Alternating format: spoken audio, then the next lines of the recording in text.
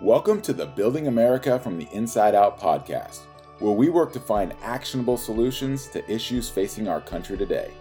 I'm your host, JC Pohl, and I am so glad you're here as we work together to build America from the inside out.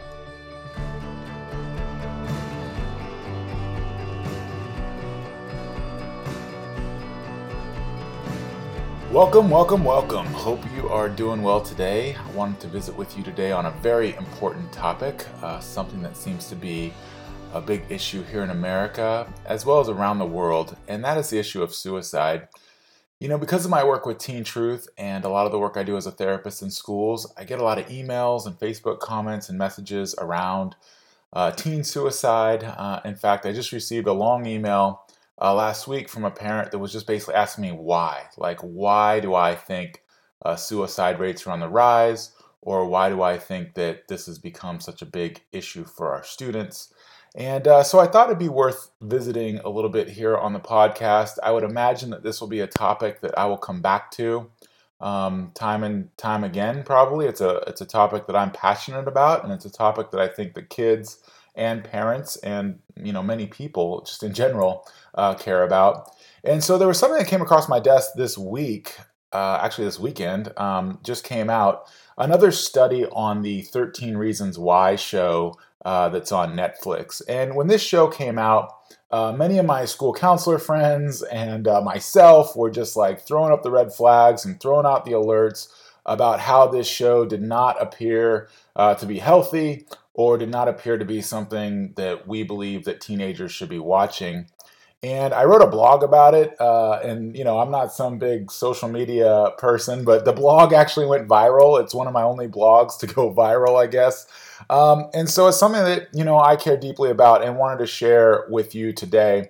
If you don't know the show 13 Reasons Why, it's a show about a girl named Hannah, and basically there's 13 episodes, and basically there's 13 reasons why she ends up dying by suicide. And throughout the show, she is constantly blaming others, she's blaming her situation, and she's basically not looking for solutions, right? She's completely focused on why she should do it and not how she should overcome these issues. And I think that's the red flag that really went up for me.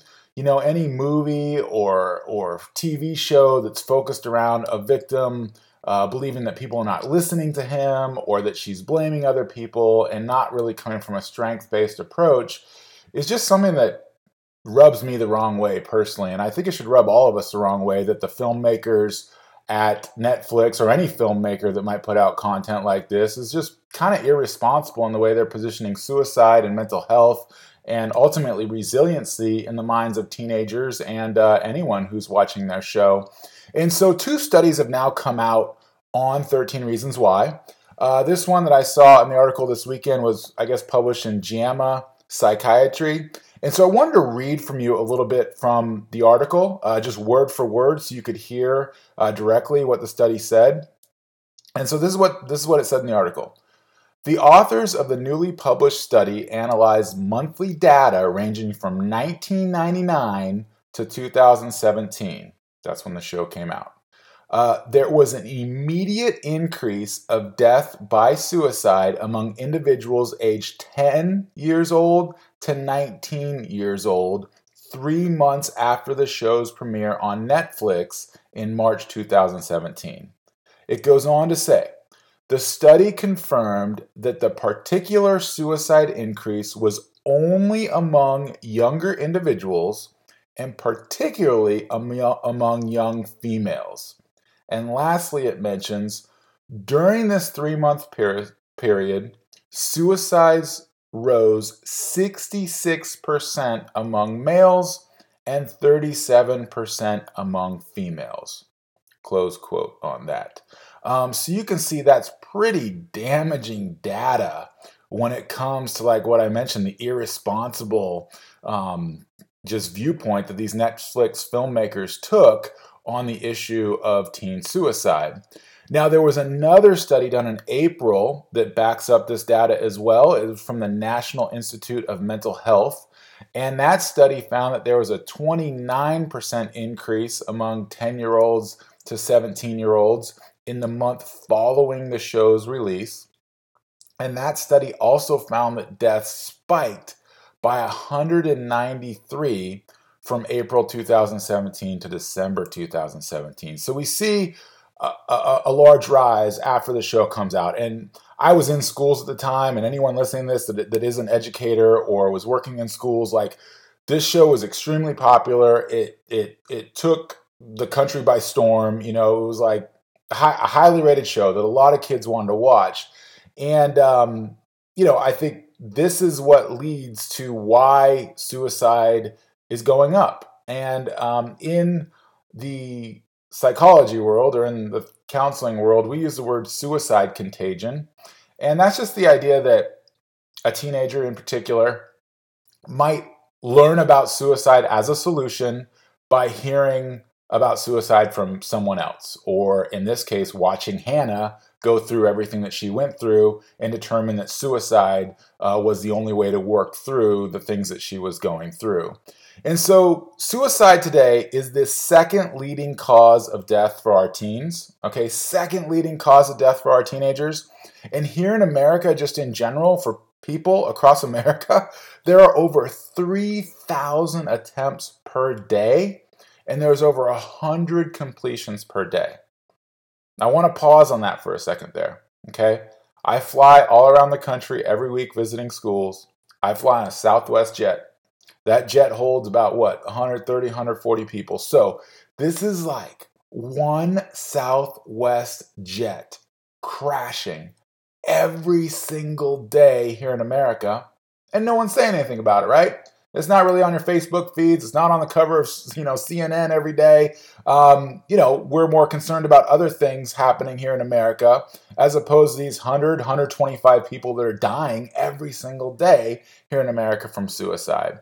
And I think many teens are just like Hannah, right? They're very problem focused. We all know, being a teenager, these things that happen to us when we're teenagers, they're literally the end of the world. It's like the teenage brain is not developed, so it's very difficult for them to process that they can work through some of the things. Like, think about an incident around bullying, or maybe making a poor decision around drugs or sex or something like that, and thinking that there's no way that you can overcome this because it really feels as a teenager like it's the end of the world. And I think that's where Hannah was as well. And the problem that we really had with the show was that it didn't show her how to work through it, right? It didn't show anybody watching it how to work through it. It just basically said, hey, no one's listening to me. I'm going to die by suicide. I'm going to blame these 13 reasons, and I'm going to die by suicide. There was really no effort for her. Even once she went to the counselor, but it's like she didn't really engage in counseling and even kind of blame the counselor, right? So I want to just offer a few ideas of how we can work students and people through this issue of suicide. I will, in the show notes, put the link to one of the blogs I wrote that I mentioned that went viral. I wrote a blog called 13 Reasons How, 13 Reasons How to Overcome It. So I'll put down below, but I want to just visit three things right now. The first thing that I really feel as I travel to schools and work with teenagers, especially middle school, high school age kids, is that I think a lot of them, like, the control and agency in their life has been taken away. I mean, think about these kids. A lot of their parents are these helicopter parents, or I love the term lawnmower parents, where they're mowing down all the problems in front of their kids and not letting their kids experience problems. Think about the little baby that falls and cries, and we rush over to pick that kid up and make sure he's okay, when it's like, he just fell down. He's just crying. He can pick himself up. He can work through it. But we're there to kind of like coddle the child, right? Or think about some students that I know I've met on the road where parents have picked for them what sports they play. Parents have told them what college they're going to go to. Parents have told them what classes they need to take. Their school has told them what teachers they're going to have. It's like there's not a lot of decision. There's not a lot of choice when it comes to the experience in middle school or high school. Everything's kind of laid out for you. So I think the first thing that we can do is teach students to find their voice and to find a little bit of control in their life. And ironically, control is an illusion, right? Like, any adult listening to this podcast knows that, life is completely out of control. But still, I think, as adults, we might be more inclined to feel like we have control, at least like we feel we can make a choice. We might make a choice that backfires. We might make a choice that doesn't work out, but at least we can kind of own that choice, right? Where teenagers a lot, they're not really given the opportunity to have that choice, and children as well. So giving them that choice and then also allowing them to kind of find that voice. Like I had an experience this weekend, and I got to be really careful on how I tell this story. But I had an experience this weekend with teenagers and their parents. And I was asking the teenagers to do something. I was basically hiring them to do a job. Okay. And I started directing the conversation towards the teenagers, asking them about the job, asking them how they would do the job, asking them how much they charge for the job. And every question I asked, the mom was there answering it for them. The two students did not barely answer any of the questions. The mom was answering them for them. And what is the message that sends? Hey, I'm going to answer this. You guys don't have a voice. I don't trust you to say anything right now. Like, I know these kids were teenagers, but this was like a little mini job interview, right? This was the beginning of gaining some of that agency and some of those skills to work through just daily conversation in general. And so are we stripping that away from our kids? Are we not allowing them to have a voice? Are we speaking for them? And when we are speaking for them, what message does that send to them? It basically says your voice doesn't matter. Maybe this kid was said, hey, to be honest with you, I don't want to do this job. My mom is making me be here because she's the one that set this up. And so, we got to kind of take a step back and say, hey, are we allowing these kids to make a choice? And what choices do they want to make? And it's our job as adults to kind of be that consultant in that choice-making process, right? We want to guide them to making good choices, or we want to watch them fail. Like the little 3-year-old that falls and skins his knee. He's got to learn. If he's going to ride a scooter, he's going to skin his knee. And he's going to have to pick himself up. Another junk like that is going to happen in life, where he's going to get knocked down. He's going to have to get back up. And that leads us to the second point I wanted to bring up. We're going to go a little long on this podcast. I had 3 points. The other point is self-efficacy. This is a word that I did not know this word until I went to grad school. I never heard this word before. We always hear the word self-esteem. Never heard the word self-efficacy in my life. Self-esteem is something that comes from the outside. We esteem ourselves by the car that we drive. What people say about us affects our self-esteem positively or negatively.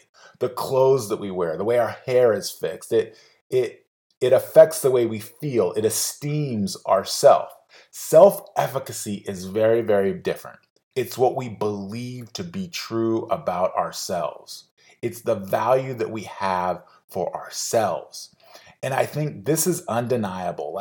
We need to put students in a position where they can believe in themselves. And for me, it's like shooting a basketball. I suck at basketball, right? But I'm sure Michael Jordan or Kobe Bryant, they shot the basketball a lot more than I did growing up and a lot more in life. And they got really, really good at it. And that practice just made them better. Maybe in my life, I've shot a basketball, let's just say 5,000 times. Let's just say 5,000 times. I'm sure Michael Jordan and Kobe Bryant have shot a basketball 50,000 times, right? 80,000 times. And so they have created that skill that they believe that over the 80,000 times they've shot that ball, it's going to go into the basket 50, 60% of the times, right? So letting students know that during this phase of their life, it's important for them to develop these skills. The day that Kobe Bryant was 14 years old and he picked up a basketball is not the same as the Kobe Bryant that was 30 years old winning NBA championships, right? He had to increase those skills. He had to practice those skills. And the ability to navigate hard times in our life, the ability to navigate what Hannah was going through in 13 Reasons Why takes time. It takes practice. It takes repetition. And that's why we were so upset with the show, because she didn't do any of that stuff, right? She was like, no one's listening to me. No one cares. Boom. End of story. Well, that can't be the end of our story, not for us and not for our teenagers. And that leads me to my last point. And I've seen this time and time again with my counseling, is just solution-focused thinking. Solution-focused thinking. We, in general, tend to be very problem-focused in our thinking. I think it's the way it's kind of the way we're programmed. It's the way teenagers are programmed, right? What's wrong? What sucks? What are we working through? As a business owner, as a therapist, as someone who has traveled to over 1,000 schools, I just really believe that we need to encourage students to take time to think of solutions. Sit down, journal, get all those negative thoughts out, talk to trusted individuals that can help us come up with solutions, and work through those issues. And I think if we can encourage students, and that's what I do in my counseling. Like, I love counseling. I love it. I love it when I get to counsel a client, and I love sitting there and just giving them that unconditional ear to listen to what they're going through and truly hear their problems. But what I found in counseling is that what's really cool about being a counselor is you can work yourself out of a job, right? It's one of the only jobs where you kind of try to work yourself out of a job, right? You want this person to be healthy. You want them to move on. And I've noticed that when I can get them focused on solutions, once I see that light bulb go off for my clients, boom, they start heading in a different direction. They're thinking of solutions, and they've got a different momentum in their life that carries them through the problems that they're having. And so, these are just some thoughts, whether it's giving teens that control and agency in their life, allowing them to just believe in themselves and have that self-efficacy, or truly being solution-focused in their thinking. I think those are three things that all of us need to focus on, and I'm sure there are many more. And that's why I said at the beginning of this podcast, I'm sure this will be a topic that we will come back and revisit. But these studies around 13 Reasons Why I felt were really, really important for us to take this 16, 17, 18 minutes to talk about this issue and how we can help our teens and how we can help our friends work through this. So as a gift, just for listening to this podcast, if you'd like to download the first 2 chapters of my new Resilient Students book, I'd like to offer it out there to you. In these first 2 chapters, I point out and talk about the number one factor in building resilient students. It's a research-based, it's awesome, it's the number one factor that creates resilient students. And you can download those 2 chapters for free at teentruth.net/resilient students. That's teen as in teen and truth as in truth.net/resilient students. I think at the end of the day, it all comes down to resiliency, right? It comes down, Rocky Balboa said it best in one of his films. He said, it's about getting hit, taking the hits and keeping moving forward. It's about getting knocked down and getting back up. And that's what resiliency is all about. And life is hard. Like Rocky even says, it will beat us to our knees if we let it. And so it's about taking those hits and moving forward. And that's what being a champion is about. In the Rocky movies, at least. And that's what being a champion in life is about, right? We all know that life is difficult, and it's teaching teenagers that life is difficult. It's going to be hard. There's going to be junk that you got to deal with at school, on social media, now in the real media, on Netflix. There's going to be stuff that you're going to see. How are you going to work through it? How are you going to overcome it? How are you going to find those solutions? And for me, if we're going to talk about building America from the inside out, this is where the conversation starts. If we're going to talk about mental health, if we're going to talk about being better, this is where it starts. How are we going to get through it? What are the solutions? How are we going to build America from the inside out instead of let shows like 13 Reasons Why or any other films with that kind of topic rip us down? We've got to rise above it. And that's what rising up and that's what building America from the inside out is all about. So thank you for joining us today. This was an extended podcast. I hope you have a great day, and I hope to see you somewhere out there on the road. This has been Building America from the Inside Out with JC Pohl. If you enjoyed the show, like, share, and subscribe.